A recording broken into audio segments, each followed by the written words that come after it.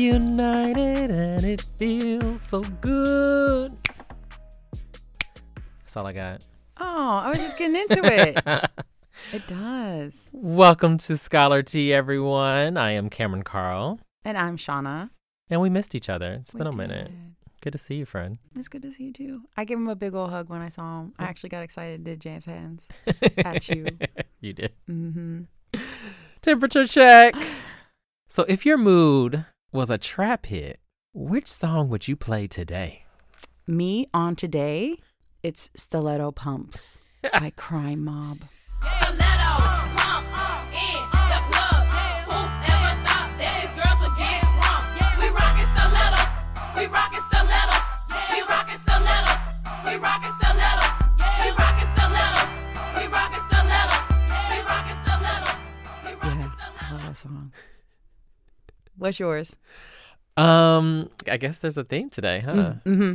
I think I'm gonna go with Knuck If You Buck. Yes. Yeah, you know, because I said we knocking and bucking And ready to fight. Not enough is enough, boy. I rub and get stuck, boy. I love is a must, boy. I know if you buck, boy. Look if you buck, boy. Look if you buck, boy. Look if you buck, boy. Look if you buck, boy. Look if you buck, boy. Look. That comes in, I think of undergrad. I think of we used to have parties in this room called Alumni Hall. And like the party would just like, that's when you knew that this was a lit party, is when that song would play, because it just take it to the next level. Yeah, I was walking in New Orleans the other day and that song came on and I stopped in my tracks and the people I was with, they were like, it's that other song. What's the other one? That Juju on that beat. Oh, okay. I guess I didn't even pay attention. It is. Oh, okay. They were like, oh, it's Juju on that beat. And I was like, no, this is Absolutely not. That's I know Knuck If You Buck. blasphemy. Yeah. Oh, I stopped in the middle of the street though, and I just lost it right there in New Orleans. Okay, sorry. That was your mood. Obviously, we feeling a crime mob mood today, so it's our mood at this point. Yes. Welcome back, people, for another fun episode of Scholar Tea. We're on episode 10. Isn't that crazy? It's a little crazy. Season 1 is almost coming to an end. We're going to do 12 full episodes for season 1. In this episode, we're going to highlight our Scholar of the Week. Shauna's going to update us on what was happening in those conference streets. She was recently at NCORE. We have some hot topics. The University of Pennsylvania will allow a previous graduate student to revise their dissertation because of faulty citations. We have a wonderful interview with your dear friend, mentor, sister friend, dissertation chair, and my future colleague. Well, I guess my colleague now, Dr. Tamara Bertrand Jones will step into the Scholar Tea. We want to spill a little tea, talking about things that are on HR radar and some things that have been happening. What's problematic? I think we both travel quite a bit, and some things have just been pissing us off with the flying process. So we want to highlight what's problematic about flying. Of course, jokes of the week. We have some congrats to shout out and a wonderful quote to end us. So let's jump into it. Okay. Oh, what's your shirt? Oh, Cameron is wearing a Patti LaBelle t-shirt. Oh my God. It also fits my mood for today. Yeah, love it. If you were a t-shirt, what would it say? Oh, I love it. All right. So Scholar of the Week is Tadashi Nakamura. Tad Nakamura was named one of CNN's Young People Who Rock for being the youngest filmmaker at the 2008 Sundance Film Festival and listed as one of the top rising Asian American directors on IMDb. The fourth-generation Japanese American recently completed Mele Murals, a documentary on the transformative power of modern graffiti art and ancient Hawaiian culture for a new generation of Native Hawaiians. Mele Murals was broadcasted on PBS and Al Jazeera and has received 14 awards at film festivals around the world. His last film, Jake Shimabukuro, Life on Four Strings, was broadcasted nationally on PBS and went on to win the 2013 Gotham Independent Film Audience Award, which was in competition with 12 Years a Slave and Fruitvale Station. Nakamura's trilogy of documentary films on the Japanese American experience, Yellow Brotherhood, released in 2003, Pilgrimage, released in 2007, and A Song for Ourselves, released in 2009, have garnered over 20 awards. Nakamura has an MA in Social Documentation from UC Santa Cruz, a BA in Asian American Studies from UCLA, and a BA in American Studies from UCLA, where he graduated summa cum laude. Shout out to Tad. I need to check that out. Yeah, I really think people should check out my murals. Like, I cried. It was touching. Nice. I liked it. We'll tweet that out. We'll tweet out the link. Okay. So just a random update. I went to MCOR. So I think something to share that I've often shared with mentees and staff about expectations for conferences is something that I come to the table with at this point. I think people go to conferences thinking they're going to be completely filled, cup runneth over, educated on everything, right? Conference high. They're coming for the conference high. Yeah, well, and even going to presentations thinking they're going to be completely educated in an hour and 10 minutes on a topic. And what I try to help people remember is that when you're presenting, you never know who's going to show up. You don't know how many people are going to be there. You don't know where they're standing. And so at this point, my personal approach when I want to do an advanced session is provide prerequisites in the abstract to let people know this is base level where you need to be, because I'm just going to jump into that conversation. Not everybody takes that approach. And so a lot of feedback I've been receiving, even at NCOR, was, it didn't go as far in depth as I thought it would. I thought I was going to be enriched, and I already knew half that stuff, and we really didn't get into the meat of it until 20 minutes before it ended. And so I'm like, well, here are my expectations for conferences. If you got a really cool idea out of a session, that's great. If you were able to connect with someone new that you didn't know that's related to the work that you want to do or currently do, that's great. Were you able to follow up and meet up with people that you haven't seen in a while to think about collaborations in the future? And were you able to reposition yourself in the academy in some way? Like, were you able to introduce a part of you or your research to other people that might have attended your presentation session? Those are my goals at this point. I don't go to a session thinking that my whole world's going to be rocked. If it is, then I am pleasantly surprised. Pleasantly surprised. And actually, mine was at NCOR. I had one session. Who rocked your world? Oh, it was Judy Kiyama and Frank Tuitt and colleagues. Come on, Frank. And colleagues. I'm blanking on their names right now, but they were also it was two other individuals, and they were amazing. So this is all University of Denver? Yeah. They did a really good session. Like, I'm still thinking through some of the information they shared, and was talking to our assessment people even here today about one particular individual who can help them with assessment and equity work. But it was really good, and they were just talking about like what it took to get to where they are, the fact that they're in their first year of this new model, and basically distributing equity work across the institution, not just relying on two different segments to do that work. And then how do you involve faculty in that was the other part of the conversation. It was really, really good. But another thing I want to talk about with NCOR was actually my experience at the plantation. Oh, I saw your pictures. I cried the whole time.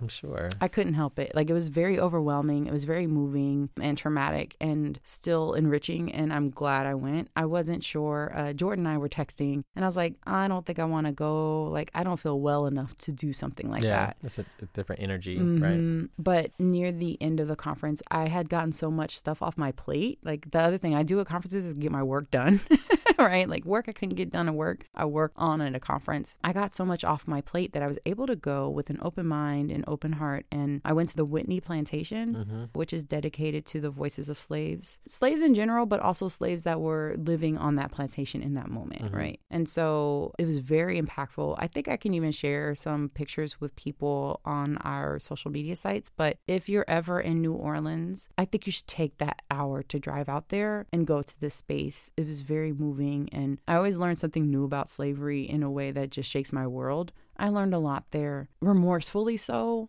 but I'm still grateful that I exist today as a result of some very steadfast individuals who were not going to release their humanity for this institution. I think the first 2 days after I went there, I couldn't, like, when I was trying to describe what it was, I couldn't stop crying. It was good, but not like, you know what I mean? Like, not a good movie. It was good for me to go. Yeah. How about that? Yeah. Your pictures were beautiful. And I enjoyed swiping rather than them fill up my entire timeline. I knew it. So I really, really thank you for taking what's problematic and then applying that to your social media presence. Every day I'm a student, you know? But I did look at that. I was like, oh, these are 30 pictures. Right. And you had, and I appreciate it. You had multiple posts with multiple pictures selected. They were beautiful pictures. You do a lot with that little Google font you got over there. Emphasized. She's green bubble. She's team green bubble people. Shut up. What, yours is blue? What's the color? It's Team iPhone. Yes, blue.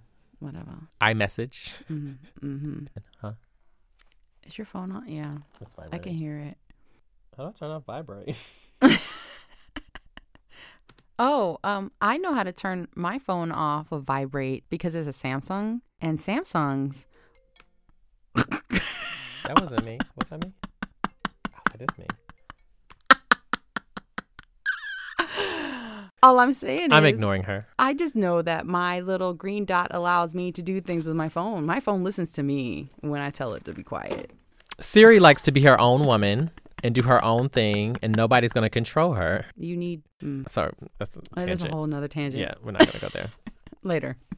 Another time. All right, so hot topic this week. So the University of Pennsylvania will allow Dr. Gregory J. Vinson, the former president of Hobart and William Smith Colleges, who resigned amid allegations that he plagiarized portions of his dissertation, the opportunity to make revisions to his literature review chapter. So once those revisions to his citations are made, Vinson's 2004 doctorate in education will stand. Somehow, several media outlets received an anonymous tip that Dr. Vinson had plagiarized a section of his dissertation. On April 13th, he resigned from his presidential post, although he denied the allegations. He felt he needed to step down in the best interest of his family and the college community. The plagiarism allegations leveled against Vinson anonymously are not credible, according to several higher education experts, who point out that although it appears that several citations were incorrectly formatted in Vinson's dissertation, the data analysis was fine. Is it data or data? Both.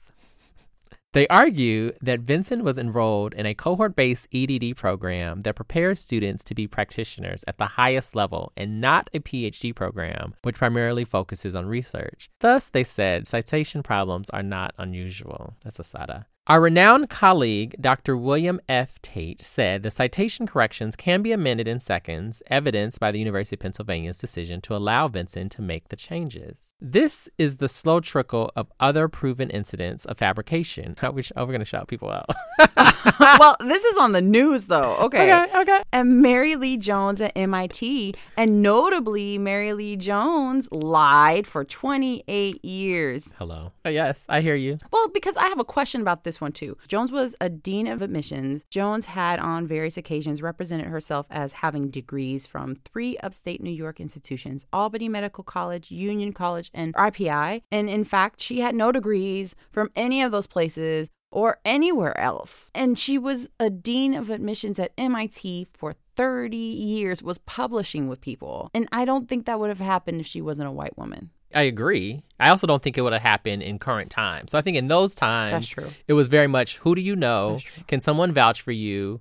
And if people continuing to vouch for you, you type up this resume and you have someone say, hey, this person will be good for this job. I'm taking the word of Dr. Shauna Patterson Stevens, and I'm not going and doing a background check. I'm not calling up RPI and be like, hey, what's homegirl's degree status? Like 30 years ago? Yeah, we didn't do background They checks. didn't do that. It was about who you knew. Yeah, that's true. That would not happen today. I still don't think that would have happened in that moment for a person. Oh, of no. color. Yeah. Yeah. No. I have a couple issues here. Okay.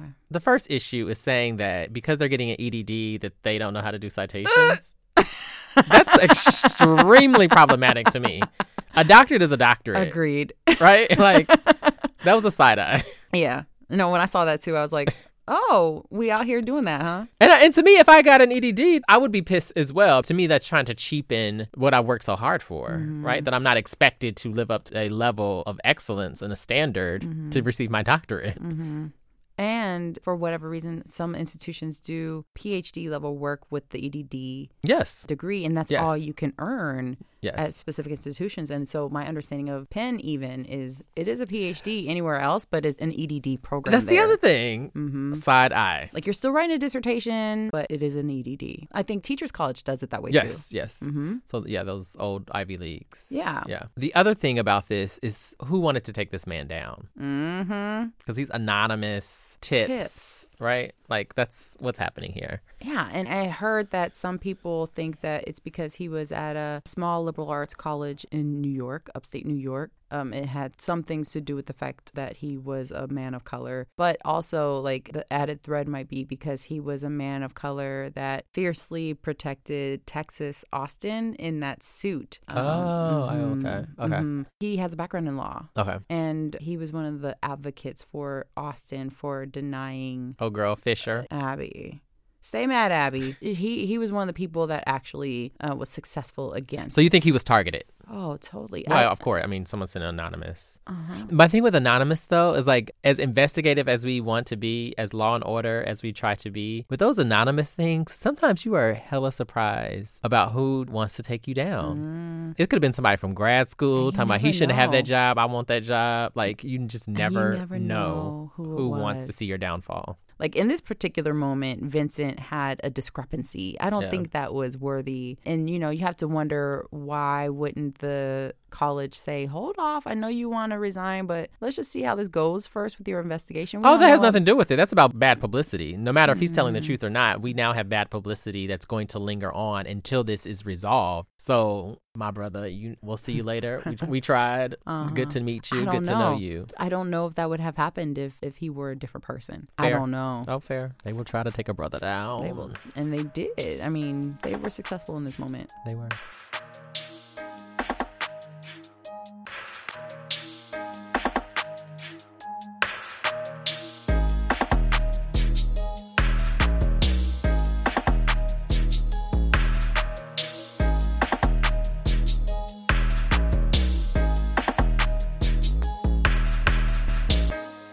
Up next, we have an interview with just an amazing individual, thoughtful, gives me peace every time. I actually love this woman, Dr. Tamara Bertrand-Jones. Tell us a little bit about yourself. Well, I am originally from Houston, Texas, and I moved to Florida to go to graduate school. That was 20 years ago next month. And I'm still in Florida. Fortunately, I should say, I'm not in graduate school any longer. But things have been quite a whirlwind since moving to Florida. So I am currently an associate professor of higher education at Florida State University. This is going on my 9th year, and I'm enjoying faculty life and all that it is highlighting for me in terms of who I am and who I want to be as a person as well as a scholar. So Tamara, what does support look like to you? How do you support others in the academy? And how do you like to be and feel supported? I think support comes in lots of different ways.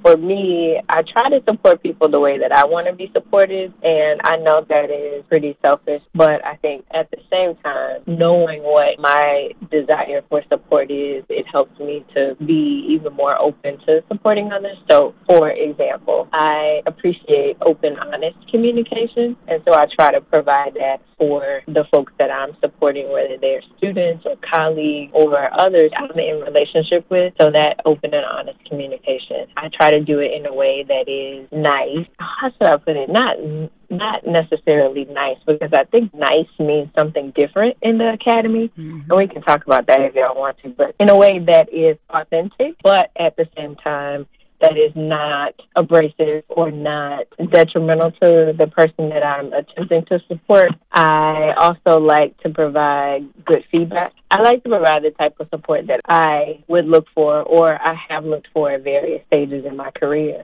One of the things that I don't think that we do well in the academy is providing feedback that is tailored to the person, that is open and honest, and people can actually do something with. So, for instance, I'll never forget for my third-year review, besides the anxiety that comes with that process, part of the feedback that I got during third-year review was, you need to publish more journal articles. Well, duh, yes. Okay, I know that. I know that I need to publish more journal articles.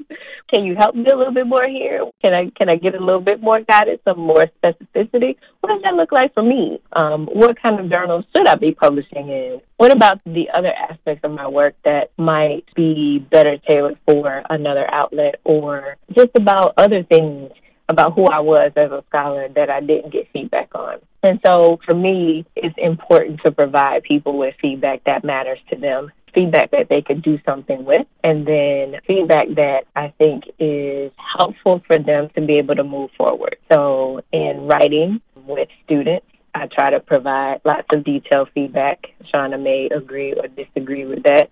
I think that matters. So that takes a lot of time and a lot of energy to do, and I don't think that we do as good of a job of that in the academy as we could. So I like to receive that kind of support, and that's the type of support that I give. And then the open and honest communication. I think we do have an issue of being nice. People want to be nice. Like, they want to be liked, they want to be nice. But at the same time, nice doesn't always equate to honest. Nice doesn't always mean that you are being truthful or telling someone what they need to hear versus what you think is going to make sure that you are maintaining relationships. I don't mean be nasty to people, but at the same time, if you know that someone is struggling, why would you say, oh, no, you're doing just fine. You're doing great. No, that's a lie. And that's not helping that person get better. That's not helping them become who they want to be in a lot of areas. So I've seen people and I've heard people just give folks this kind of nice, dishonest feedback in a way that is not helpful to them. In fact, it's oftentimes detrimental. So one of the things that I think it was, the first time I heard it was Joyce Meyer said, hurt people hurt people. So I think when you encounter someone who is being mean and nasty, then there's something about their experience, there's something about them that hurt them deeply, and so they're lashing out. So I try to think of dealing with those folks in a couple of different ways. The first one is to acknowledge, you know what, this might not even be about me, but I'm the first person that you're interacting with, and so it's becoming about me, but this is really about you and something that's happened with you. So I try not to take everything personally, but when you're lashing out at me, it's hard, in addition to trying to take that moment to think about where that person is coming from. I also try to look at, okay, is there something in this? Take away the delivery. But is there something about this message that I need to hear and understand? Is there something in this message for me that I can take and then use to make myself better or to improve my particular situation? So some people are mean and nasty because they're hurt. There's something that's happened to them, and so they haven't dealt with it. They haven't taken the time to examine the ways that situation or an encounter caused them to feel, and so they harbor that dis-ease. They harbor that negative emotion, and it builds out in their interactions with others. If people don't know, they need to know. You are one of the co-founders of Sisters of the Academy. So could you talk a bit more about the process by which it was founded and the goal of the organization, as well as some of the primary programs you feature? Sure. So SOTA was founded in 2001. We were a group of doctoral students and recent doctoral grads from Florida State. Anna Green worked with Raytu Mabakela, and they co-edited Sisters of the Academy, Emerging Black Women in Higher Education, an edited book. And the book brought together women from all walks of life, but they were at various stages of their careers in the Academy. And so as a result of that, we wanted to create an organization that did the same thing that essentially the book did. How could we create a group that provided support for women that were alone in situations, alone in institutions? We realized that not everyone had a great support network. At the time when I was in graduate school at Florida State, there were a lot of Black men and women who were pursuing doctoral degrees. And so there was this really good support network at the institution, particularly in our College of Education. And as we would go to conferences and were interacting with sisters, we realized that not everybody had that situation. Not everybody had support. They were either the only or one of a few in their programs or in their departments or even in their colleges. And so SOTA was birthed out of the desire to help provide a network of support for those women. And then as we started to think about, well, what else do we need as a part of that support, emerged many of the professional development programs that SOTA has developed to support women throughout their academic careers. So from the research boot camp, that was birthed out of a desire to help sisters finish their doctoral degrees and to prepare them for tenure and promotion. And then the writing retreat came out of that, and realizing or recognizing that writing, it is central to who we are as academics. And so as a part of that, we needed to make sure that sisters were equipped with the skills and the resources that they need to be as effective as they could be at writing and publishing and getting our work out there, publishing more journal articles, as my third-year review committee said. And then the grants workshop came next. And that was a result of having conversations with sisters about not understanding the process of getting external funding, as well as just the increased emphasis that institutions are placing on getting external funding. So the grants workshop provides doctoral students as well as administrators and faculty with the resources they need to demystify the external funding process and develop relationships with potential funders, and help sisters to begin to think about how they could articulate their work in a way that would be beneficial for them in securing external funding. I think overall, SOTA has been able to develop a network of women that together serve to connect women and equip them with the resources or the tools, strategies that they may need to be successful in the academy. So thinking about kind of how you take care of yourself in the space of the academy and what that brings, what are some other aspects of your life that make you kind of feel complete? Spirit is very, very important to me, and my faith, even deeper than I think spirit piece is definitely a core of who I am. And so I try to make sure that I am feeding that part of myself. I think so much of the academy, it can cause you to lose yourself, can cause you to lose touch with who you really and truly are, because you are striving to be, whether you're in an administrative position or you're in a faculty position or just in general, these institutions can sometimes cause us to lose ourselves. And so how do you stay focused on who you are? Well, first you got to know who you are. And it takes a lot of time and energy to invest in yourself, to figure out who you are. And once you figure out who you are, then you can determine how you want to show up, how you want that to be reflected in your career. So for me, getting in touch with my spirit, understanding that I have a faith and I need to develop that faith. And that faith should guide how I interact with people. That faith should guide how I approach my work. That faith should guide all of my decisions. Something that's been helpful for me, especially when I get distracted by all of the dust that gets generated in the academy. When it all settles, who am I at my core? So for me, having a faith practice is definitely important, whether it's prayer and meditation, listening to things that are uplifting, that feed my spirit. That is so important. When I don't do that on a regular basis, or when I allow myself to get distracted by all of the goings on in the academy, is when I feel out of sync and out of touch with myself. So having a faith practice and feeding my spirit is definitely one of the core things. The other piece is taking care of my body. I've been trying to be a lot more conscious of that, particularly with food. Unfortunately, I have not kicked my sugar habit. I have discovered this it's a franchise, so you probably have one in your area. There is a little cake place called Nothing But Cake, and they have this lemon cake.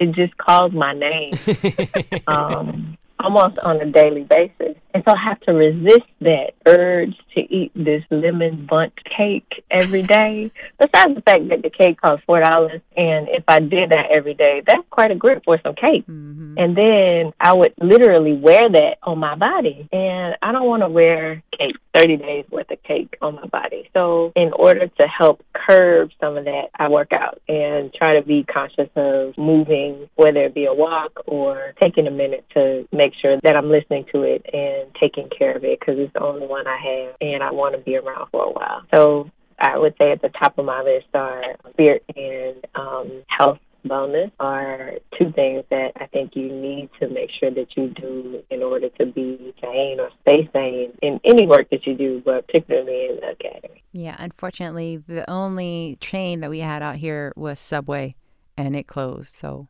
oh man, you should come visit her. I can send you a Nothing But Cake, and I'll bring cake. Yeah, I'll come and visit, and I can bring cake with me. You should come and visit. I felt all the shade over there, though. We will go for walks. Oh, on her side, not for me. No, from you. For me, I'm so shade, and I always visit. That's right. Well, you can come visit together.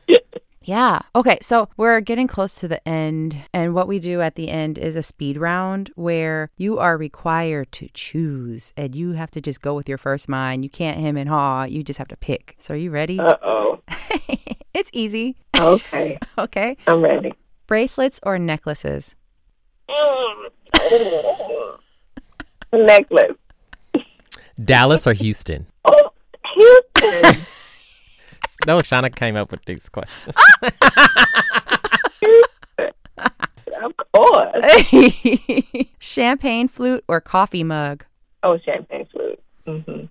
Manny or Petty? Oh, petty. Not like some jacked up feet.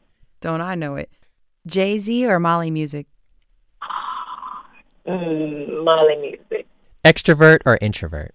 Introvert. Me too. Mm-hmm. Oh, we really appreciate you taking time out of your schedule to meet with us. I know all of y'all are really busy. It's a hectic time of year, but thank you for sharing with us today. Yeah. Thank you all for doing this and for giving us scholars a space to be able to talk and be different than we are. Mm-hmm. Always scholarly, but in a fun way. Fully human. Yeah, fully human. I'll see you in those Tallahassee streets soon. Okay. We're looking forward to it.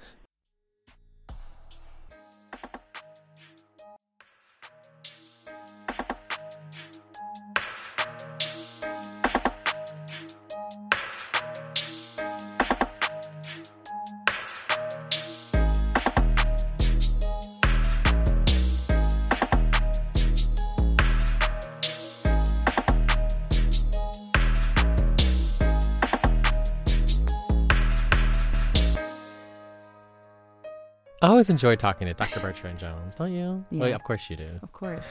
Yeah. I mean, y'all, she was my chair, my advisor in my wedding. She was. She can't shake me. She's actually said that before.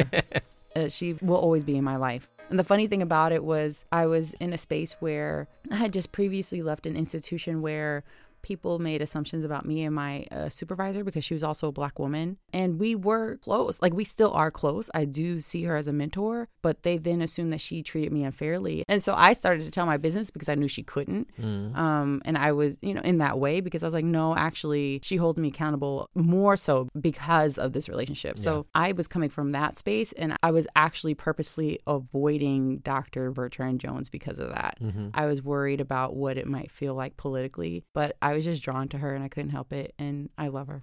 Love it. Mm-hmm. Love it. Well, now you have two people that you could come to Tallahassee to visit. I'll be there soon. I'm coming.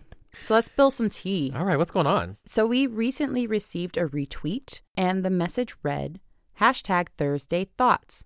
Don't post open jobs that really are not open because you've already determined your choice and you just need to slide it under HR radar. So most people have observed this occurrence on college campuses. Sometimes the HR manager is in on it and sometimes they aren't. But most folks know that it's happening, but they don't really talk about it, which I find really interesting. Mm-hmm. And I've even heard individuals giving me insight on positions, that are open. And they're like, oh, such and such wants to talk to me about this later, but I just don't see the point because we already know we're hiring this other person. So we know it's happening on college campuses, right? I'd even like to add, when hosting a search process and you've invited people to campus for the interview, you can't ghost them. You can't act like it didn't happen. You need to follow up. First of all, I think that's so trifling. It's trifling. But it's becoming a thing. It is. And I think anyone involved, first, backing up even to the interview process, as someone who's like oftentimes on search committees or invited to interview prospective colleagues, anyone involved in the interviewing process should be prepared to participate in a way where bias and inappropriate questions are omitted as much as possible. So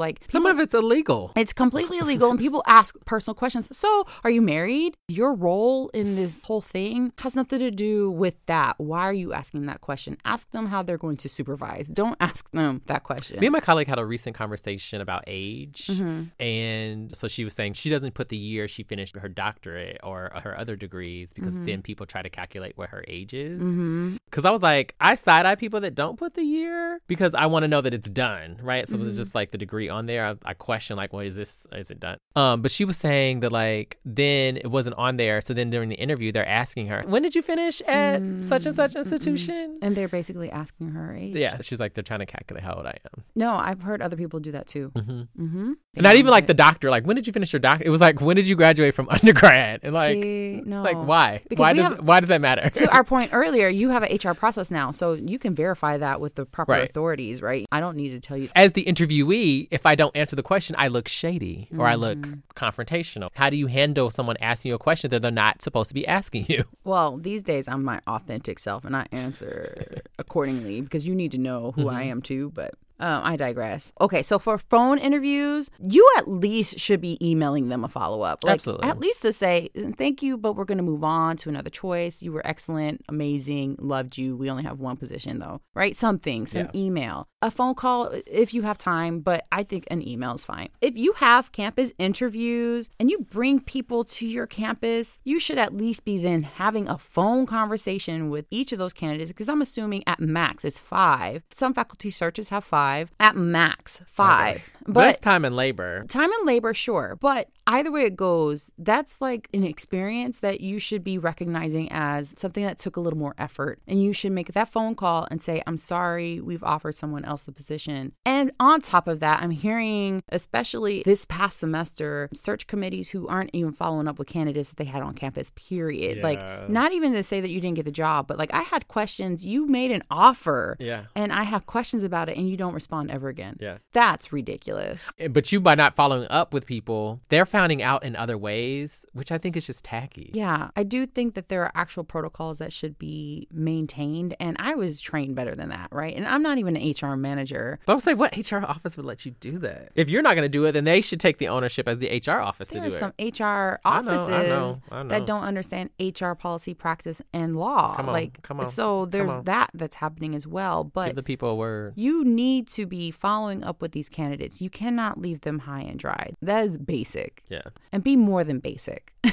I try to give my candidates an experience. I want to show them that I care. I want to give you a holistic understanding of what it might be like to work with me. And if I have feedback for you, I'll share it.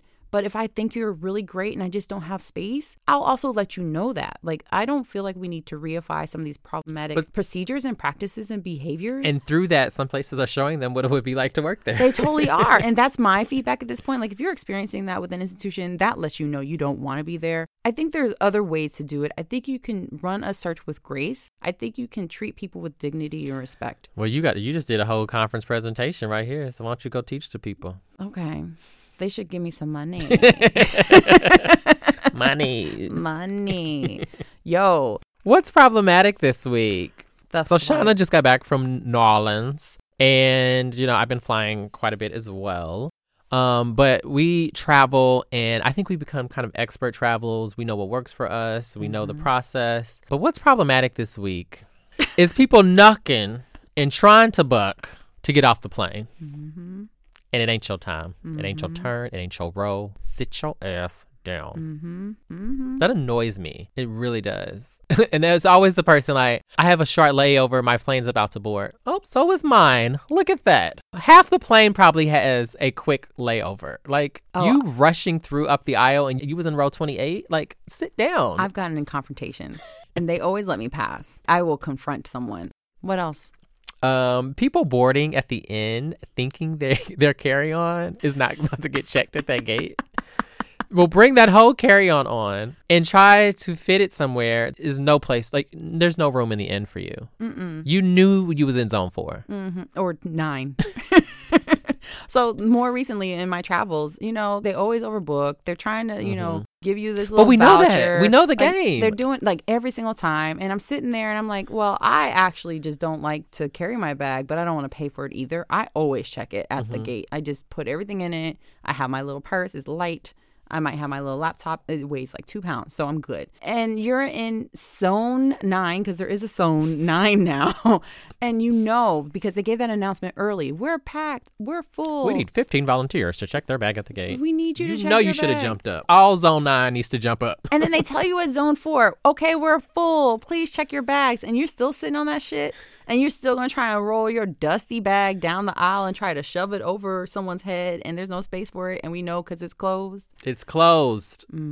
Y'all need to quit. Go get your cousins. The door is closed. Don't touch my stuff either.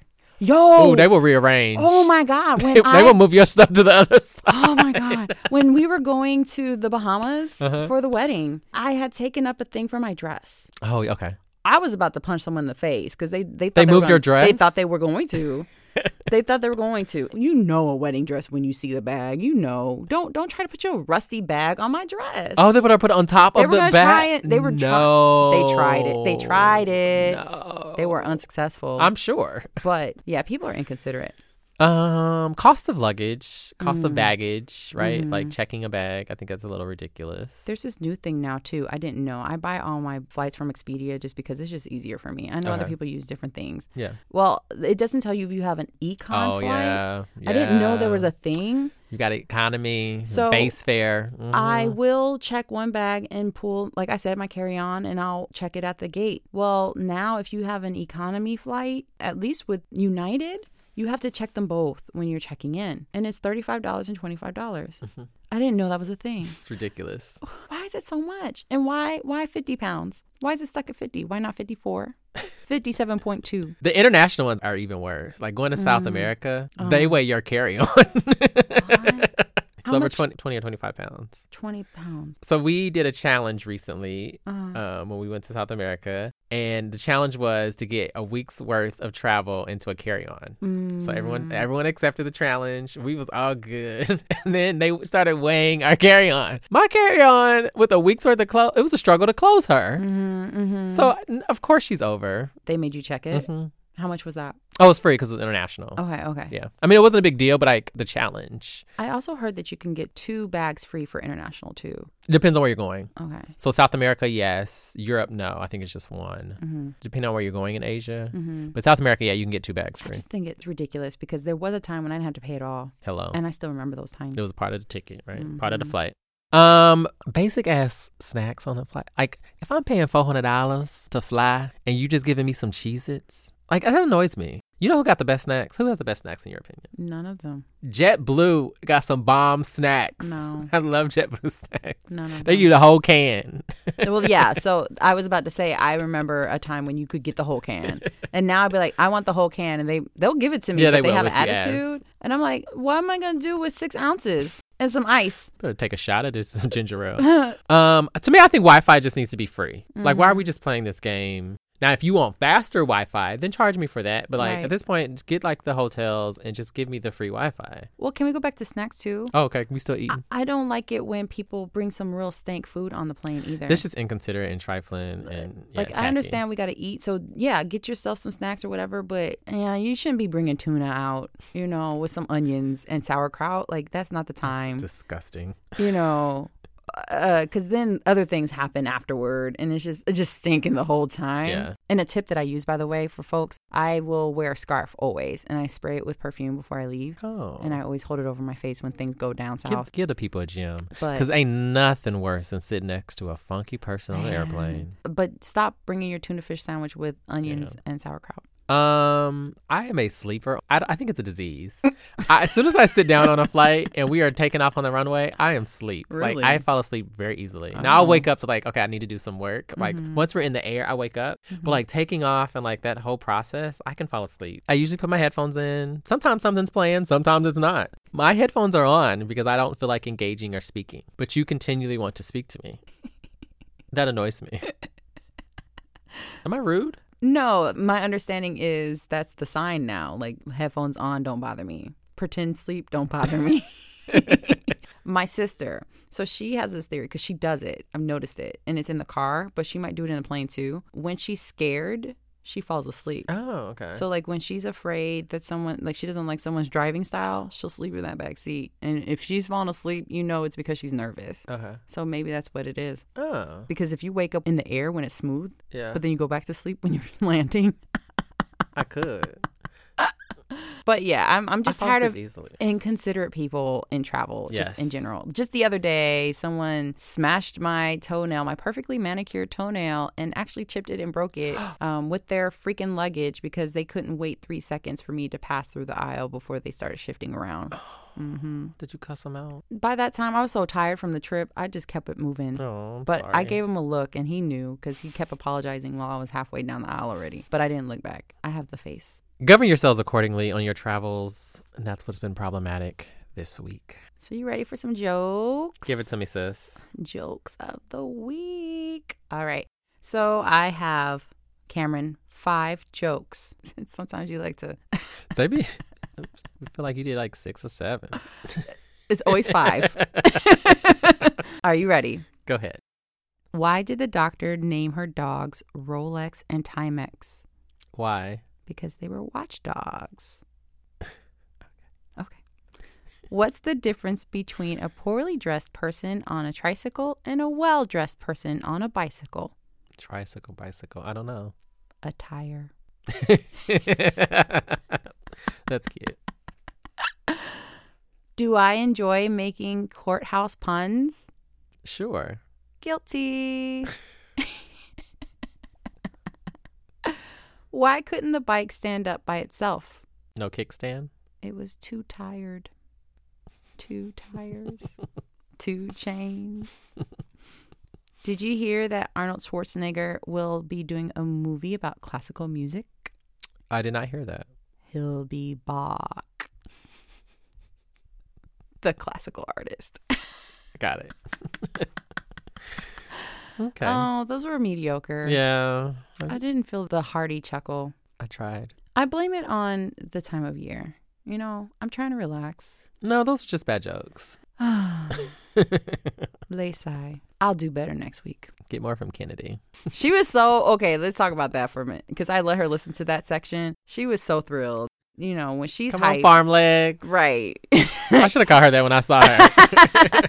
She just has, like, when she gets excited, she'll just, like, kind of look at you and smile a little bit and maybe squint her eyes. And that's her being all over the place. Where other kids, they're jumping off of things and stuff. Hers is like, that's her being excited. So, congrats to Dr. Michelle Espino-Lira and Dr. Susana Hernandez for attaining tenure. Oh, Dr. Ignacio Hernandez, too. Susanna's husband. Oh, Yes, Nacho. congratulations. Can I give a special shout out to my friend? So this is my friend I work with at Salem State, Dr. Stephen Oliver. He listens to every episode, and as he listens, Hey, Stephen. he texts, like, as he's listening, his, like, response as to what we're talking about. So I couldn't respond to everything he sends. But he's an avid listener to the podcast, and he also just received tenure from Salem State University. So shout out to you, Dr. Oliver. So proud of you, friend.